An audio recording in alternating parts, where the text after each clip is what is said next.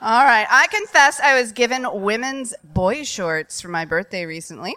I wore them all night last night. Other than my balls slipping out a lot, I enjoyed it. I don't know why you didn't enjoy your balls slipping out. They were like, what's this going on down here? I liked hearing about that.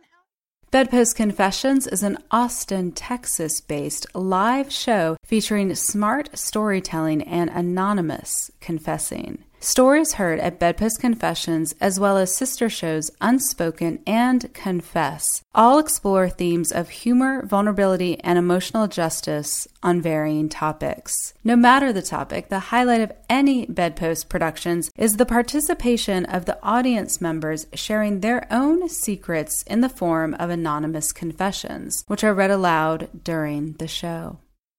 Women are born. Of course. Some women, though, are also made.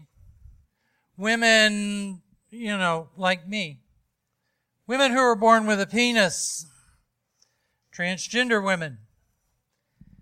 And while we may have some help with the physical changes, for the most part, the important parts, the non-physical, emotional, mental, spiritual things, we are actually self-made women entirely. It's a gradual process. And what I want to do tonight is kind of relay a couple of the moments that stand out for me in the process of making me the woman that I am today. I guarantee you that this is an exclusive. You will not see this on How It's Made.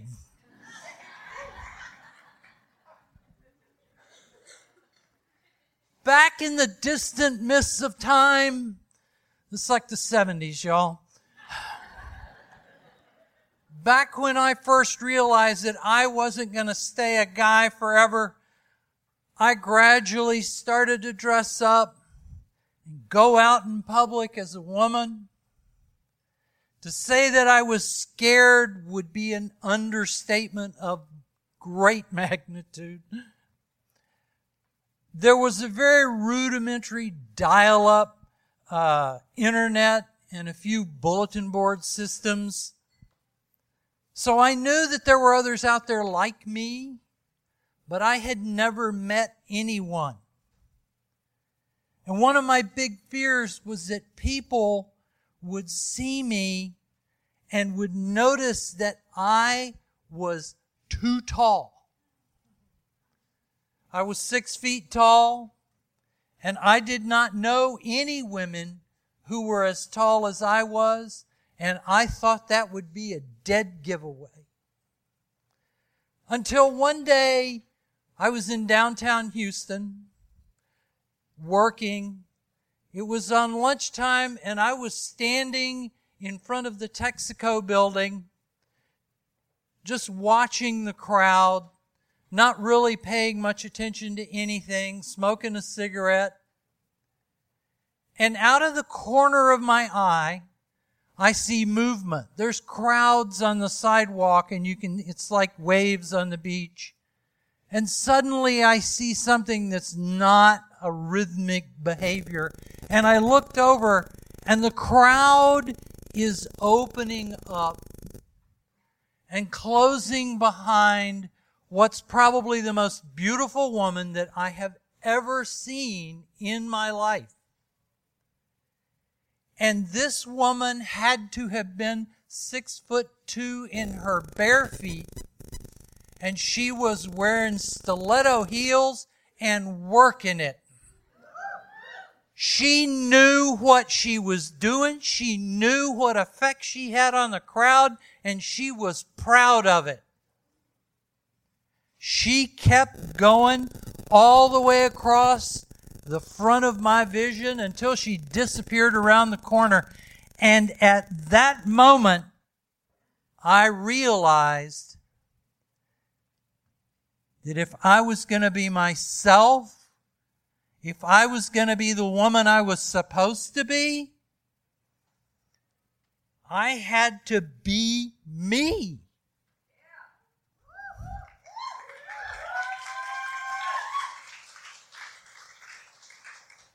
And so today at 5'10", because gravity,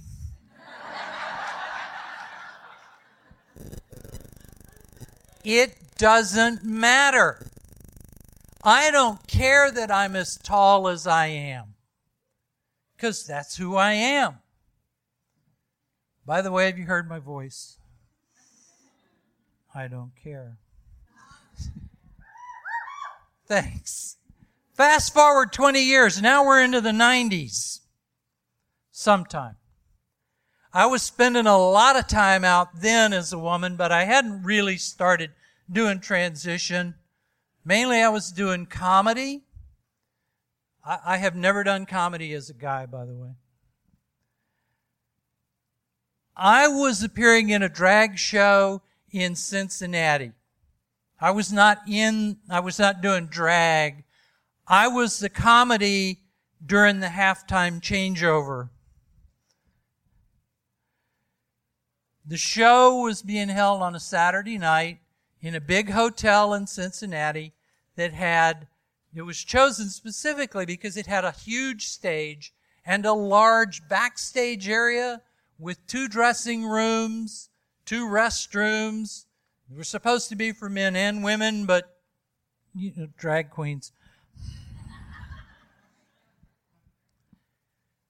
In the middle of Friday night, apparently there was a plumbing leak in the ceiling of the men's room, the men's restroom, dressing room.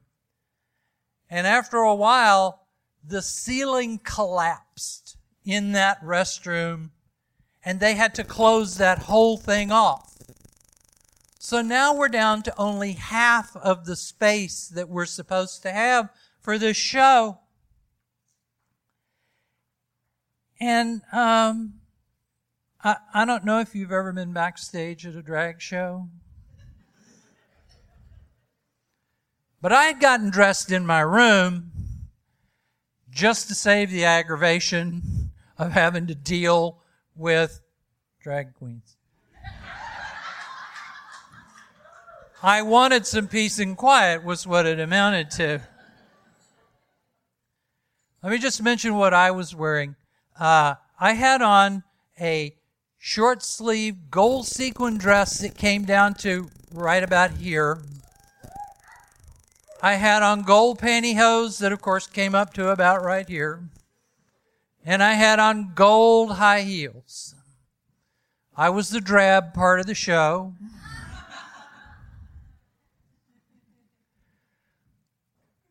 The show was going on. I was just kind of wandering around backstage, and I realized that the 2 beers that I had had in my room needed to be gotten rid of. And I didn't know where to go because the men's room was destroyed. The women's room was in use. Drag queens. And because my mother raised me right, potted plants and a water fountain were out. And I thought, okay, I can hold it. And then I thought, no, I'm going to have to go back up to my room. And then I thought, no, I don't know when they're going to be done. So I can just see, they're like, and now Jamie Schaffner, and no Jamie Schaffner because she's up in her room peeing. So finally, it's like I'm desperate. So I realized, okay, maybe, just in this destroyed men's room. And so I shoved the door against the debris open, and I leaned in and looked, and sure enough, against the far wall, through the debris of the ceiling and plumbing, there's a urinal still intact. So it's like, okay, I'm going to do that. I make my way across the crumpled ceiling in my heels. I get over to the urinal. I pull my dress up and my pantyhose down, and I start to relieve myself. And it's one of those pisses, that makes you moan. It is so good. Second best feeling you can have. And while I'm standing there with my dick hanging out, peeing in the urinal, the door opens behind me, and there's a maintenance guy. I can see he's got a wheelbarrow in the hall, and he's got a shovel in his hand, and there I am. I whip around like this.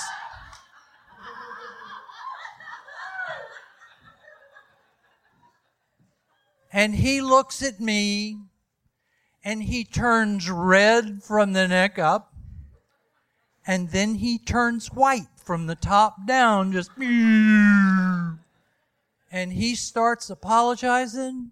He's just, oh ma'am, I'm sorry. I'm so sorry. I'm not like that. I don't do that kind of thing. And he backs out, and the door closes, and I'm like, okay.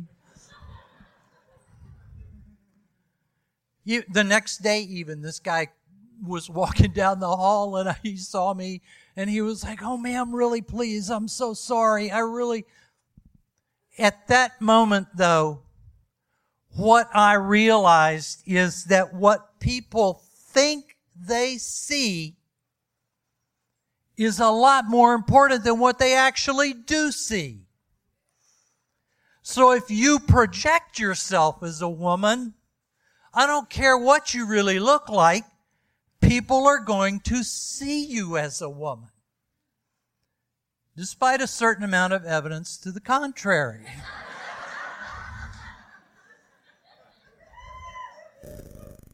By the way, have you heard my voice? Fast forward once again to the beginning of the 21st century, new times. And that was the time when I was actually starting to transition. I was taking hormones. I let my hair grow out. I was dressing in a more feminine manner, even at work. I wasn't out at work yet. I was planning on it.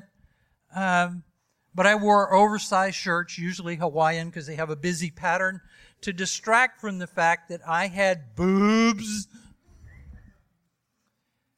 I wore women's slacks, loafers. I had skinny eyebrows. I had long hair pulled back in a ponytail, held with a scrunchie. I was fooling everybody. I was. And that's the point, is that I still at work didn't project that I'm a woman thing, and everybody saw me as a guy. Until one day, I was somewhere in Washington at a paper mill giving a presentation to a technical staff, managerial people, I don't know. And we were in a big conference room, and I was in there with all these other people. They were all guys. And I was explaining something and had been standing up in front, drawing on a whiteboard or something. And I turned around, and somebody asked me a question, and I turned and pointed to the whiteboard. And I pointed like this. And people, I looked at my hand and went, oh, fuck. That is not how guys point. Guys point like this. And at that instant, there was a switch thrown in my head. It was like, fuck, who the hell do you think you're kidding? Because you're not fooling yourself anymore. And I wasn't. I went back to the office, and all of a sudden, things started to change. I didn't see myself as a guy anymore. It didn't take long for other people to not see me as a guy either. I got called into HR. They asked me what the hell was going on. I told them. They asked me if I was going to transition on the job. I said, yeah, I had plans to do that. But I never got to do it because I got laid off. Not because I was going to transition, but because I was making too much money in the dot-com bubble burst. But the final lesson that I learned is that there is some kind of mental switch. And I threw the switch and then I threw it away. I didn't need it anymore. That mental switch controls your own internal self-image of who you are. And that's the thing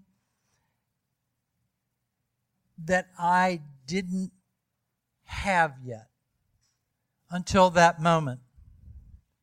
And so that was that instant pointing like a girl, that I really and truly, finally, in my own head, became the woman I was meant to be. It took me a long while to get there, but I made it. Literally. I made it.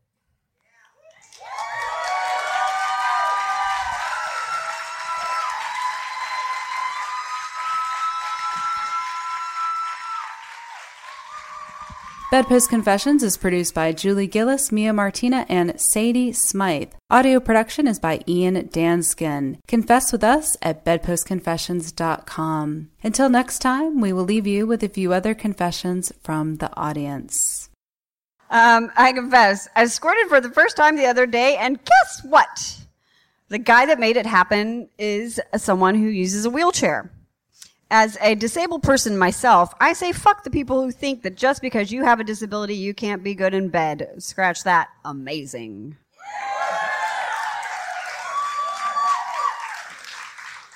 I confess I gave my boyfriend's 22-year-old roommate a butt plug.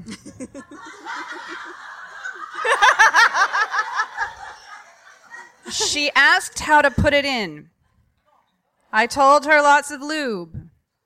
She looked up and asked seriously, "What's lube?" Oh, come to the show.